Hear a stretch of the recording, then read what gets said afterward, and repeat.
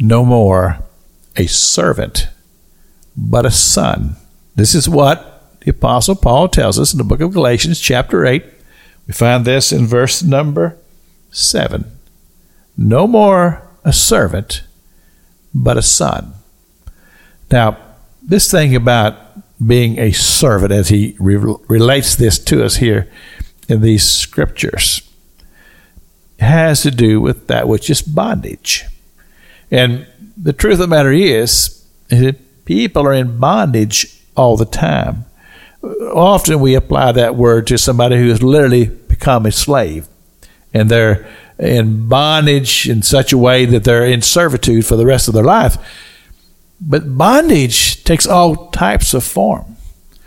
And when a person is bound by habits, they're bound by things that is controlled by the three sins that John refers to in the epistle of John: the lust of the eye, the lust of the flesh, and the pride of life.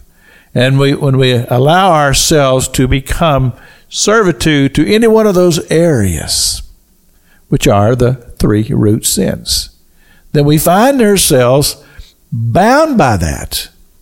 Whereas when Christ Jesus comes into our heart and he sets us free from these things, and Scripture says, when we have been set free, then we are free indeed. But you say, Pastor King, how does that freedom work? How do we come to that freedom? Well, it has to do with the whole chain of events that has to do with forgiveness.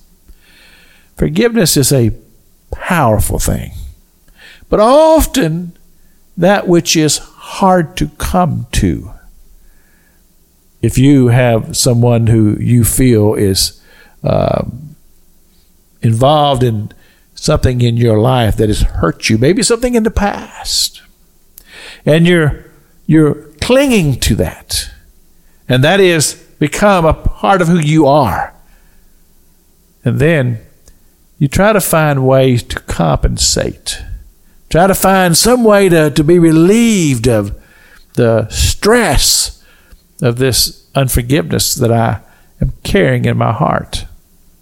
But often this leads us to what we would refer to as acting out, trying to find something to bring solace to our souls. It takes all kinds of forms. And again, it usually involves one of those three things: the lust of the flesh, the lust of the eye, the pride of life.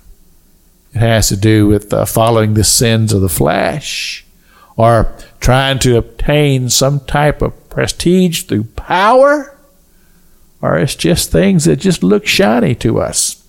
And we want them, and we'll commit our lives to following after those shiny things that we feel like that somehow or another, that if we obtain these things, we'll find peace.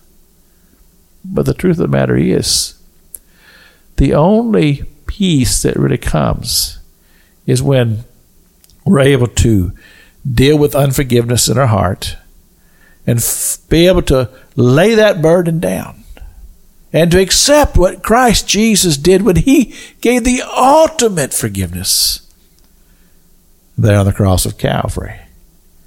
And as we said yesterday on the broadcast, took our sins before the Father to where there's forgiveness. Pastor Jack King with the gospel on the radio broadcast.